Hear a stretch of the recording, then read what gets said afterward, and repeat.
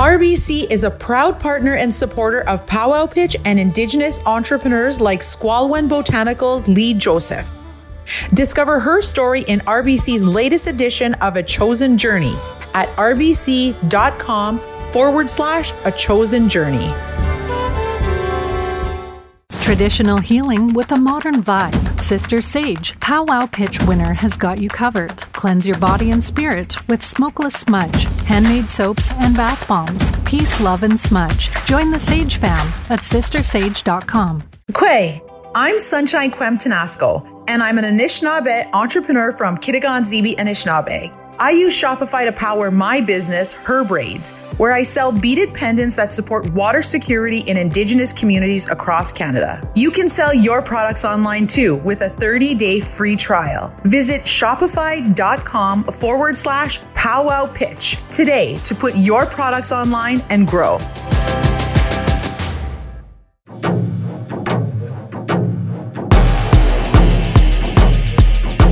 Kwe. Welcome, everyone, to the Powwow Pitch Podcast, a show empowering Indigenous entrepreneurs. I am your host, Sunshine Kwem Tenasco, and I'm an entrepreneur from Kitigan Zibi, Anishinaabe. I got my entrepreneurial start on Dragon's Den selling baby moccasins. And today I'm the creator of Powwow Pitch and Her Braids, an author, water protector, mom, and advocate of Indigenous entrepreneurs. Each year, Powwow Pitch supports thousands of Indigenous entrepreneurs to tell their stories. I launched this podcast to grow the reach of our entrepreneurial wisdom connected to our rich culture and deep roots as Indigenous people. On this podcast, I interview some of the most successful Indigenous entrepreneurs, makers, and creators to share their stories, learnings, and wisdom to lift us all. The Powwow Pitch Podcast is a production of Powwow Pitch, syndicated through the Startup Canada Podcast Network and co-presented by RBC, Shopify, and Facebook. Welcome to the show.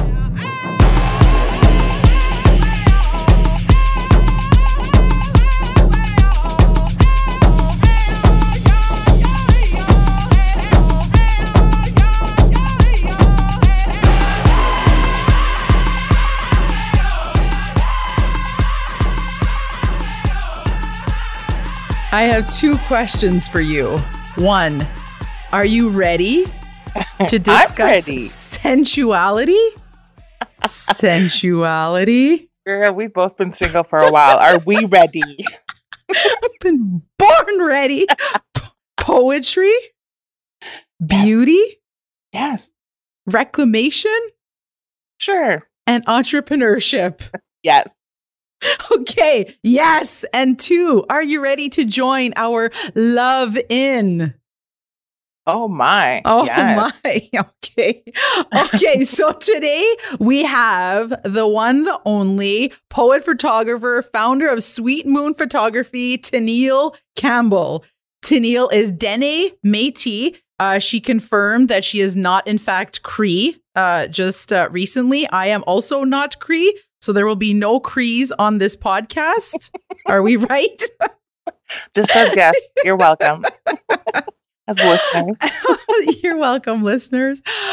She's an author from the English River First Nation in northern Saskatchewan. She completed her Masters of Fine Art in Creative Writing from UBC and is a PhD candidate at the University of Saskatchewan.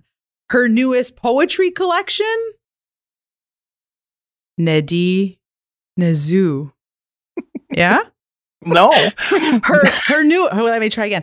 Her newest poetry collection. That's your cue. No, I'm waiting for you. This is language learning. I know. We're going to learn this together right now. This is what we're doing. Nedi Nazoo.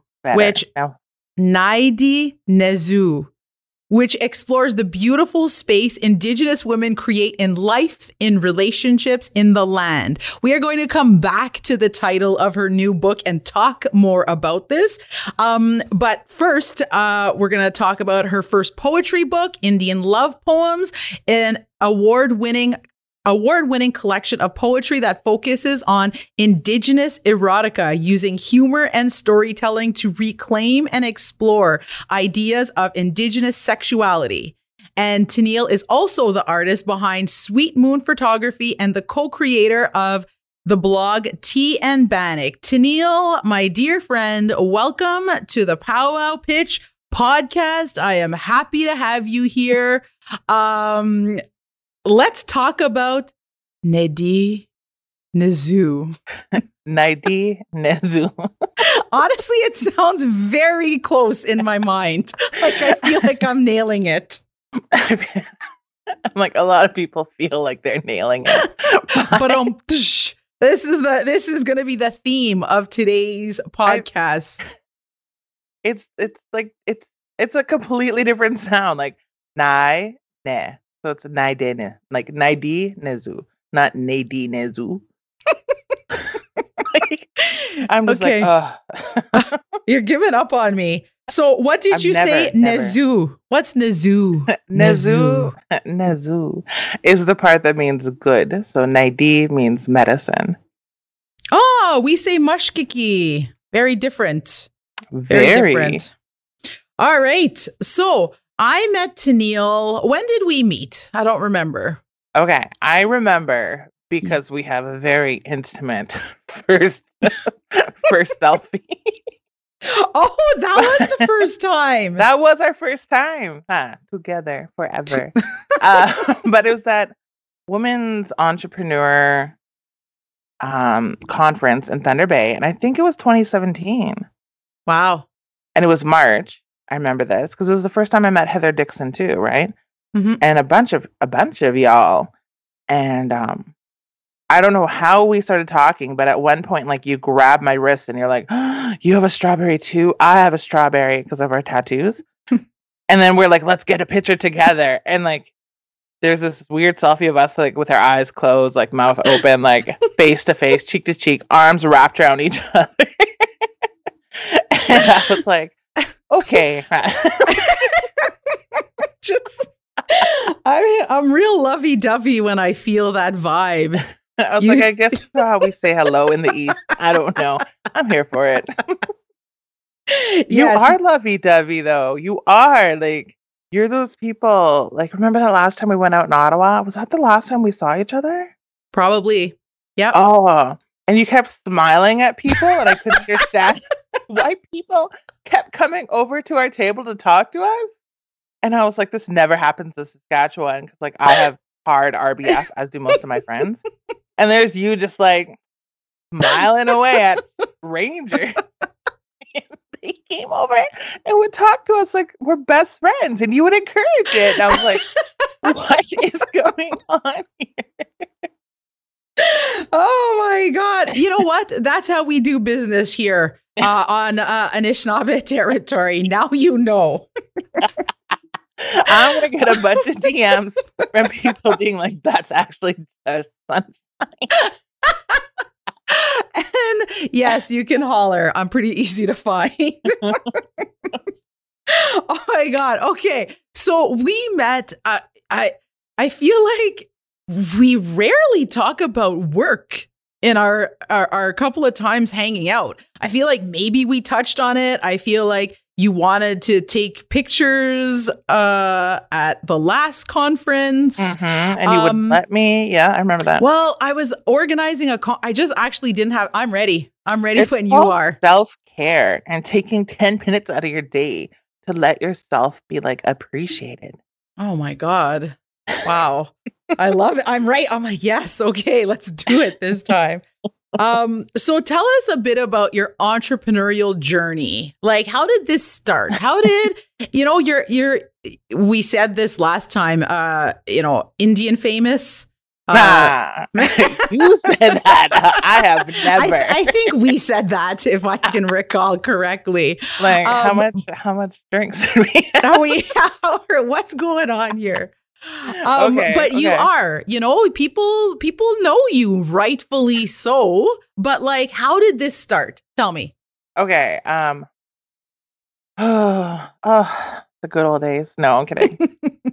Sweet Moon is my business, Sweet Moon Photography, and it's been since 2008, since 2010, and I specialize in like northern Canada, throughout Canada. Indigenous people, photographing Indigenous stories, what we need, what we want. Yes. And it took off right away when I moved back from Vancouver to Bouval. And I always tell this story because it's hilarious. But when I moved back, I wasn't really sure if I wanted to do this because, imposter syndrome, we all have it. And this one woman had heard that I was home and she calls me up at my mom's house on the res. And she's just like, hey, like I heard you're a photographer. And I was like, no, somebody lied to you. And she's like, well, I'm getting married like in 2 weeks and I need a photographer. So come do my wedding. And I'm like, are you kidding me? Like, I'm not a photographer. And I'm like, I can't do a wedding. Like my first gig. Like I can't. And she's like, well, I'll pay you like $500. And I'm like, okay, I guess I'm a photographer. Woo! And I did this, but I like literally sat down with this Brad and I was like, listen,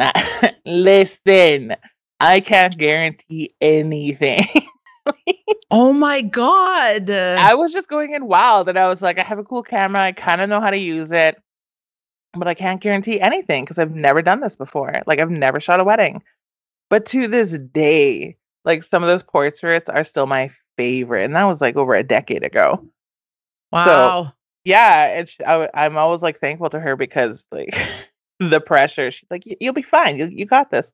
She was so chill and just believed in me so much. I was like, crazy. Wow. That's huge. That's like one day. Like there's no retakes. It's not a headshot. Oh, I know. And it's in your own community and everybody knew me. And, at one point you're treated like one of the family, of course. Like these are your people. But also on the other, they're also bossing you around because everyone wants pictures. And there's no boundaries because they grew up with you. They've known you since you were 5. And so it was a long day. And I think like many Indigenous marriages, like the North is known for big bridal parties. I think there was 9 on each side at this one. So it was hectic but beautiful. And it kind of just took off from there. People told people would call me up. I had to get a website going because people are like, where can I see your pictures? And I was like, right, I guess. And I kind of went at this very backwards. And it was more word of mouth. And then finally kind of getting an online presence and using social media in a way that was effective for me. Mm-hmm. And then once I became the author of Indian love poems, it kind of took off again because this was a whole new branch. And I'm not going to say like writing is writing a business. Writing is a business. It's just a different kind of business, I find. And using the same kind of models of like Instagram, Facebook, Twitter, etc. And becoming this dual voice now, one of Indigenous erotica, one of women's like body positivity, one of Indigenous womanhood. And then on the other hand, trying to remain not necessarily neutral, but like I guess neutral. I don't know. I'm an author who doesn't know the words right now, but a neutral person who can still be in place for the weddings, for the ceremonies, for the family photos, And that's been a balance. Mm-hmm. I wouldn't ever use the word neutral to describe you ever. Me neither, but I'm gonna need you to explain that a bit more because I don't see it. but like that's your appeal too. You're legit every time that I had the honor of talking to you, you are unapologetically yourself, whether you're reading a book at the what was that Public Library of Canada, or whether, we're just sitting around together, you are just Tennille across the board. Like we could be on a panel together. This is what you're going to get. We could be like chilling. This is what you're going to get. So yeah. And then what happened? When did you decide, or why did you decide to I'm going to publish a book? Like what? How did that happen? Well, because I was a writer before I was a photographer. I was just a better photographer than writer. Wow. Interesting that you say that. Yeah. I've always wanted to be a writer. Like since I was in grade 5, I was like, I'm a writer now. I didn't know what that meant, but I was doing it and that was my path, right? Like I have a master's in creative writing. And it wasn't until I was in Vancouver in '08 that I actually picked up my first DSLR, like the big cameras where the lens come off. Mhm. Yeah, I hadn't even touched a camera really, like for practical purposes until then.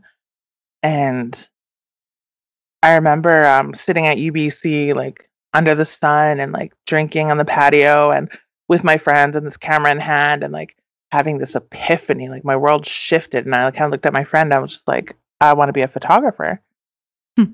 And she looked at me and like gave me the slow blink that you give children. And she's like, oh. And I took that to mean I was like, you dummy, like you already are. Yeah. Like you're stating the obvious. I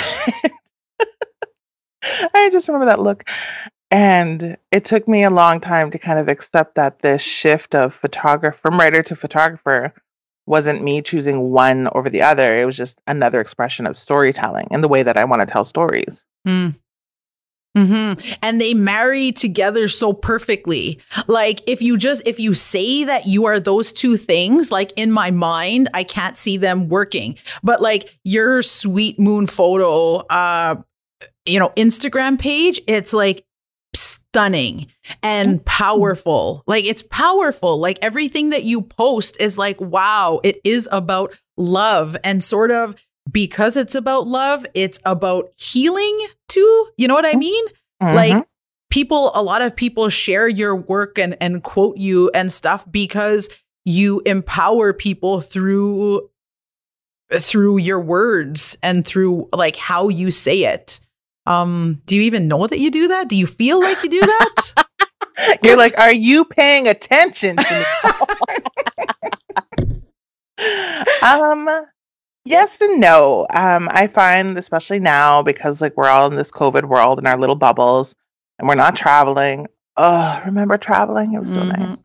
Mm-hmm. I find that I just kind of put my head down, I do my little writings, and I'm like keeping busy, still doing photography, working on myself, blah, blah, blah. But it's super isolated and super like in this very cultivated, curated bubble. Mm-hmm. So every now and then I will be like tagged in a post of my poetry here, my poetry there. It's going like super crazy viral over here. And I'm like, oh, cool. Uh-huh. Yeah, it's always interesting. So did you, when you first started doing this too, did you run into like, you were sort of the first person that I knew that was talking about Indigenous sexuality, even though, there's all kind of, I think there's like a lot of dirty humor and jokes always happening, but you were the first person to like put it in real form, not maybe in joke form, because we have a lot of, we see a lot of Indigenous memes and jokes and stuff like that, aunties and uncles, but you put it in a different way that I hadn't seen and still haven't seen. Were you ever scared? Like, I was terrified. I mean, like, don't get me wrong, there's many Indigenous erotica authors out there. Gregory Schofield, Richard Van Camp, Leslie Simpson, like so many. But I think I just came about at a time where Instagram was building up people and I kind of got that hook, right? I snagged into something that we could all as Indian country could relate to. And but it was it was low-key terrifying because Indian Love Poems was published in 2017 already. Ooh, that was a while ago. And I had been writing it from like 2014, 2015. And then, it took about a full year for it to kind of go through final edits. So I stopped writing these very specific poems for this book in 2016. So by the time it got published, I was already like a year out of it. And I had a year to kind of like, oh my God. Because I mean, like, you've seen me. Like, I am a plus size Indigenous woman. Like, I am a fat, thick, curvy, whatever you need to call it. And there's such complicated feelings about desire, and then put on top of it Indigenous desire, and then put on top of it fat Indigenous desire, and all these crossed paths, and I have to navigate all this constantly. And like, don't get me wrong, I'm here for it. I'm here for that. I love learning. I love teaching others. Yes. But at one point, I'm just like, oh my goodness, like this light-skinned, curly-haired, like too many bellies to count Indian woman is a voice for Indigenous desire. I was having a moment that I'm like, you know what? Screw it. Like, yes, I am. Yeah, like you own it. And I think I remember you wrote an article somewhere. I wish I had it in front of me, but where you pumped the brakes for a little bit. And you did it publicly on top of that. And I was like, whoa, this, like, honestly, you just amaze me. Like, no, I am doing what I want. This is what I wanted to do. Guess what? Change my friggin' mind. And I'm going to tell you straightforward why. And then you were like, jokes, I'm back again. It's like, wow.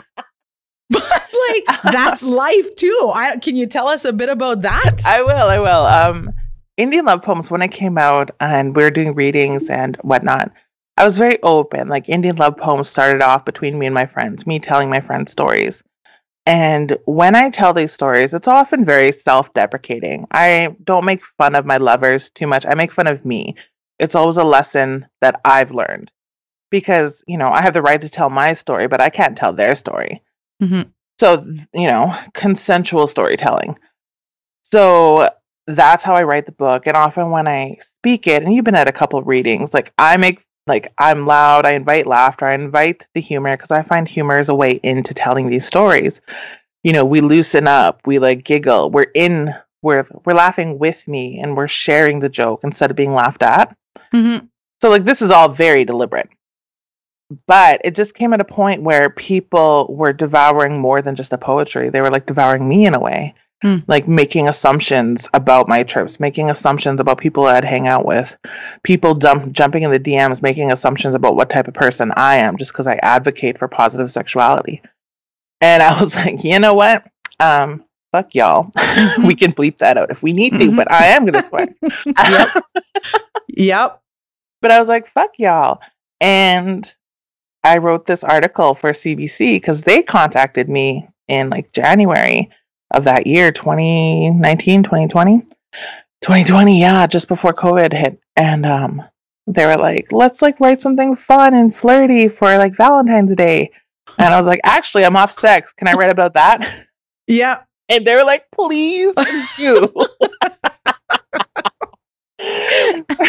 So I wrote about taking a year of abstinence, or like, you know, just slowly withdrawing from sex as a physical practice, and just what that meant and how people around me reacted and why I did it, of like my own little resistance. And yeah, then at the end of it, I was just like, a year's coming up in March, and like, no, you don't get to ask what happens after. And yeah, there was a lot of feedback, there was a lot of feelings, there was a lot of talk. I loved it. I was like, what is this woman up to now? Like, I just like completely intrigued by how empowered you are, how fearlessly you say, nope, like, fuck this, period, end of story. Cool. It is absolutely no one else's business. And like, we can leave it at that as Indigenous women. That's it, period. Exactly. It was a surprise to me, I think, hence why I reacted the way I did.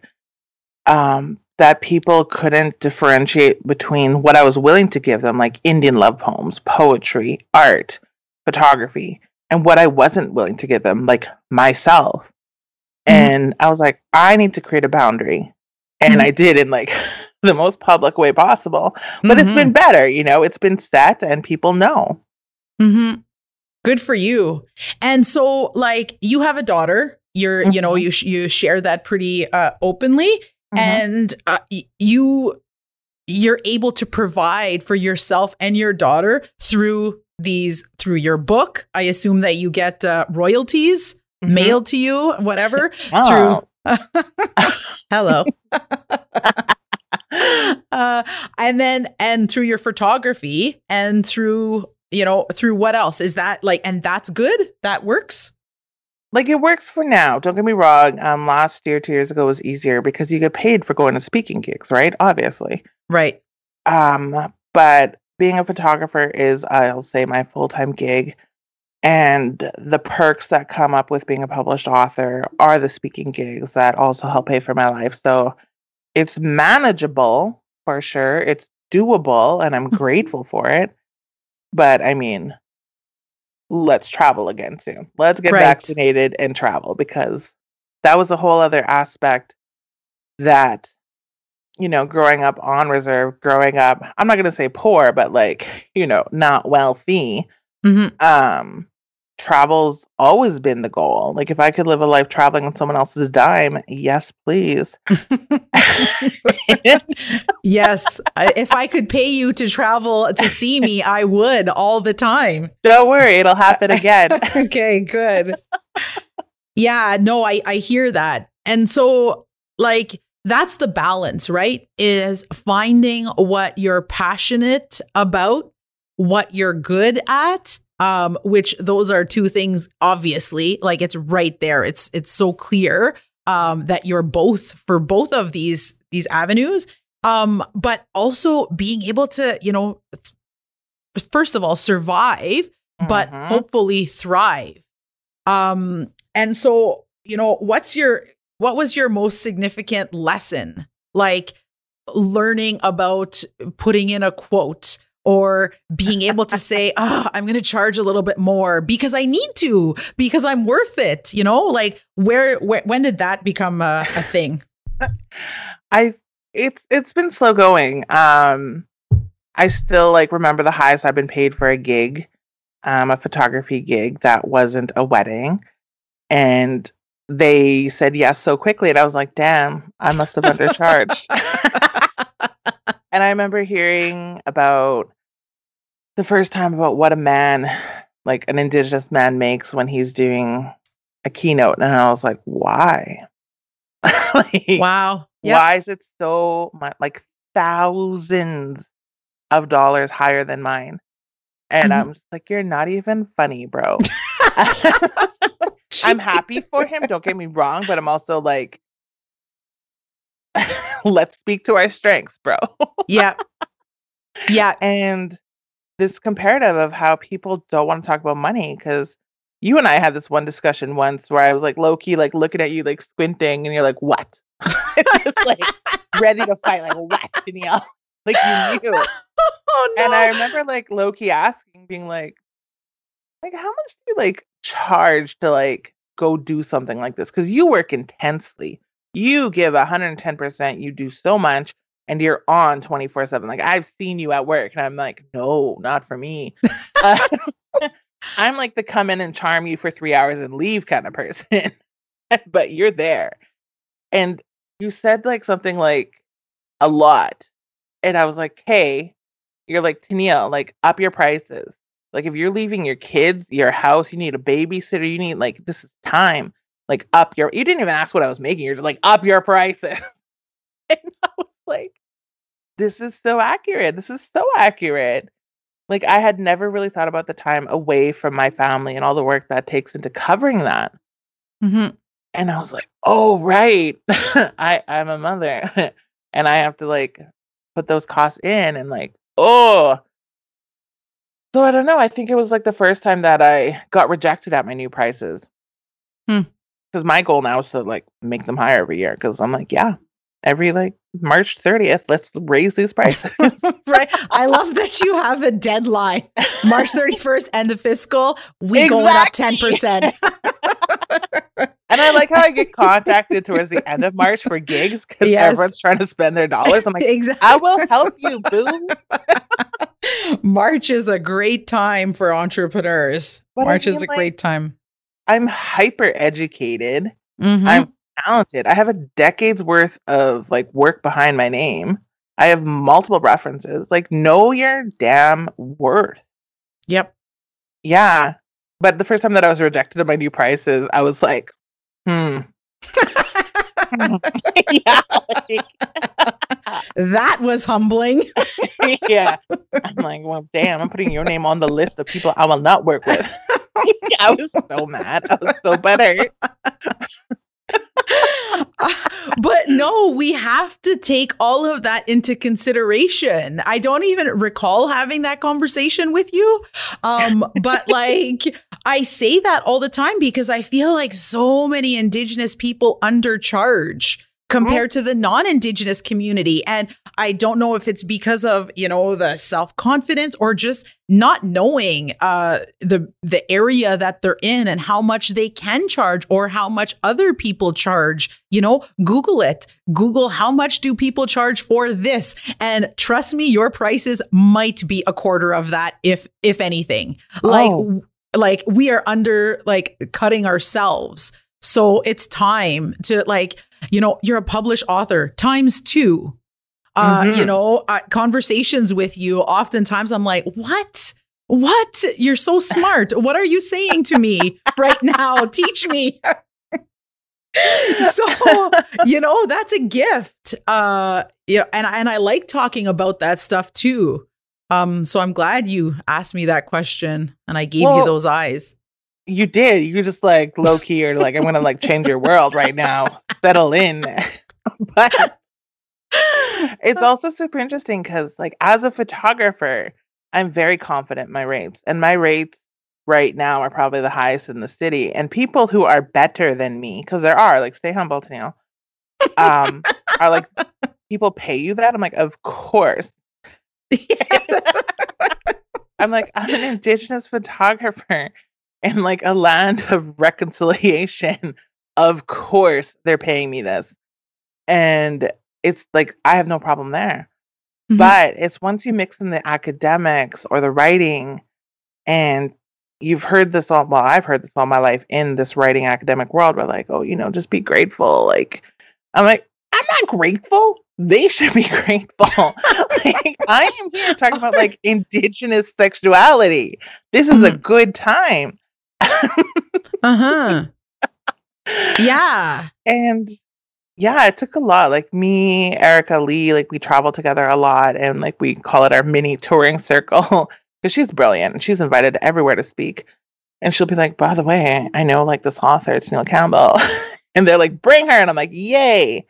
But that's how I think community works in this system where we bring each other up and we help each other get jobs and we work with each other. But we've literally sat down and been okay, what are you getting paid? I'll match that, or I'll take less so you can get this much. And but I mean, as much as we're advocating for each other and we'll do this for each other, you bet your ass Caucasian white men aren't doing that. They're just gonna take their little $10,000 check to the bank and be like, cool. And we're supposed to be grateful for $1,500. Yeah, that is an interesting a conversation, and I don't know the numbers for all of that, but I consistently see Indigenous people always working together and trying to help each other all the time. Yeah, and that's sort of part of our way, though. That's what we do. That's what community does. I think that's more powerful than we even recognize yet. I think we talk about it, but I don't even think we've really grasped if, we added a few more people or added different communities and collaborating with, I think we haven't, or we're just coming into that right now. Yeah. Example, a living, breathing example. I'll say kinship and work environments, blah, blah, blah. We'll give it a title because I'm an academic. But so you and I met, right? I want you and I, but you and I and Heather Dixon met at the same event in March 2017 in Thunder Bay. And Heather and I clicked So much so that like 3 months later, she was visiting me on my home reserve in English River. And we collaborated on a t-shirt thing together. And then again, 6 months later, 3 months later, she was back on my reserve again. We're doing more work. Then within like 5 months, she had her community bring me up. And I did work up in Whitehorse. And I'd never been to Whitehorse before. It was great. And that's how it kind of just went, of us like mentioning each other's names to different people of where we were working. So for the first 2 years of her and I friendship, like we met all over Canada. Wow. I know, it was a great time. And now, like my book, Nadine Nazou, the beadwork on the cover is by Heather Dixon. I seen that. Beautiful, beautiful, beautiful. And it's just about how like all these different stories and all these different opportunities come up, and we mentioning each other's names because we're bringing each other into the good light. Exactly. I just spoke to someone else and about lighting someone else's candle with your flame. That doesn't dim your light one bit. It just lights someone else up and doing that, collaborations with your book, and like, wow, you could have put anything on the cover of your book. And, you're going to showcase what she does and her talents and her beadwork. And maybe that'll bring her a little bit more business and vice versa. And how awesome is that? Exactly. Yeah. Okay. So if you were to give advice this I can't wait to hear. If you were to give advice to a young Indigenous woman, what would you tell her? If she wants to start a business, if she wants to become a photographer, if she's scared to dream, if she's just beginning, she doesn't even know her way. What are you going to tell her? There's so much pressure. Under pressure. I'd probably tell her the same thing that I tell my daughter, honestly, is just to be fearless. What's the worst that can happen? And I mean, honestly, rejection. But so what? Teaching, so I've been rejected. Teaching yourself not to fear rejection and not to fear failure is huge. Because we go into these things, like me as a photographer, me as a poet, me as an academic. Oh my goodness. And we don't know that it'll work. We want it to work. We have plans that it'll work. We have options and ideas and inspiration, but we don't know if it's going to work, especially as a business. And accepting that failure might be an option and it won't destroy you, but rather teach you is so important. Yep. I agree completely, because that's where you learn where all your muscles are and what you're made of. And that'll give you all the strength that you need to be an entrepreneur once you're comfortable with that failure. Oh, learning. Yeah. Like, I remember my failures like bright as day. And it's not like I sit there and relive them and being like, oh, the agony. Like, not at all. Writes about it. But no doubt. Just you wait. I remember that what mistakes I made, and I damn sure have not made them again. Because, owning a business and being responsible for people's joy and people's memories, people's experience is a huge responsibility. And, on a deeper level, like, especially as a photographer, I'm capturing people's moments. And it doesn't just end once I leave the community. It's a continual process, and in a good way of them. Like, if I did a good job, they're going to recommend me to their friends, obviously. But I'm also representing my family. Like, I'm Isadore and Ornella Campbell's daughter. People in the North don't forget that. I'm representing my community. Like, I'm a Dene from English River First Nation and a Métis from the Batoche St. Laurent area. People don't forget that. So it's never that I stand alone, but that I represent and stand with so much. And I think like that is a cornerstone of Indigenous business. Like, we don't stand alone. Wow. That's powerful and beautiful and well said. we don't stand alone. And I couldn't have said it any better. And so one more question before I let you go for now. So I'll never let you go in my heart. Never. I'm still waiting for our best friend tattoos that you promised me. I'm freaking ready. Have yet to deliver on. We're going to get them next time. I don't care where we are. I don't care where we are either. We're getting them 100%. Exactly. Okay. It's on a podcast now. So if you don't see a picture of us in 2022 without matching tattoos, you can bring this podcast up, but you will. So it's relevant. This whole discussion is relevant. Like, we'll get it. Okay. But so what would the title of this podcast be? Since you're so great with words. Damn, I don't know. What was it supposed to be? I don't know. That's why I'm asking you. You just came up with a great title 5 minutes ago. So I was like, that's great. That was so, I feel all empowered and joyful. Good. And happy. I know. You brought up a thing earlier in the conversation about how you and I rarely talk business. Yes. But I think it's because also a cornerstone of Indigenous women's business that it's such a small part of us. Like, we're mothers, we're storytellers, we're artists, we're community workers, and our business, yes, is our baby, and it's prideful and we're joyful of it, but there's so much more that goes into that. Mm-hmm. I agree. In my bio, it says, like, my name. It says first and foremost that I'm a mom of 4 and where I'm from and all this, because that is my number one, job in my life is my children and my family and my community. And that's what I'm going to be remembered for. When we all arrive to that when we all go to the spirit world, that's what I'm going to be remembered for. So I agree with you completely that yes, a job is, entrepreneurship is there, but it's not just who we are. Mm-hmm. Yeah. I still don't know the title. I'm sorry. I was avoiding it. That's okay. But I trust you to choose something great. Well, I was just wondering what you'd come up with. I'm sure it would have been great. That's why I'm like, why do someone else's job when they're so great at it? Perfect. I don't know. Like being poetic, being like strawberries with sunshine and Tennille, or I don't know. That is actually very cute. I knew you could do it. I just knew it.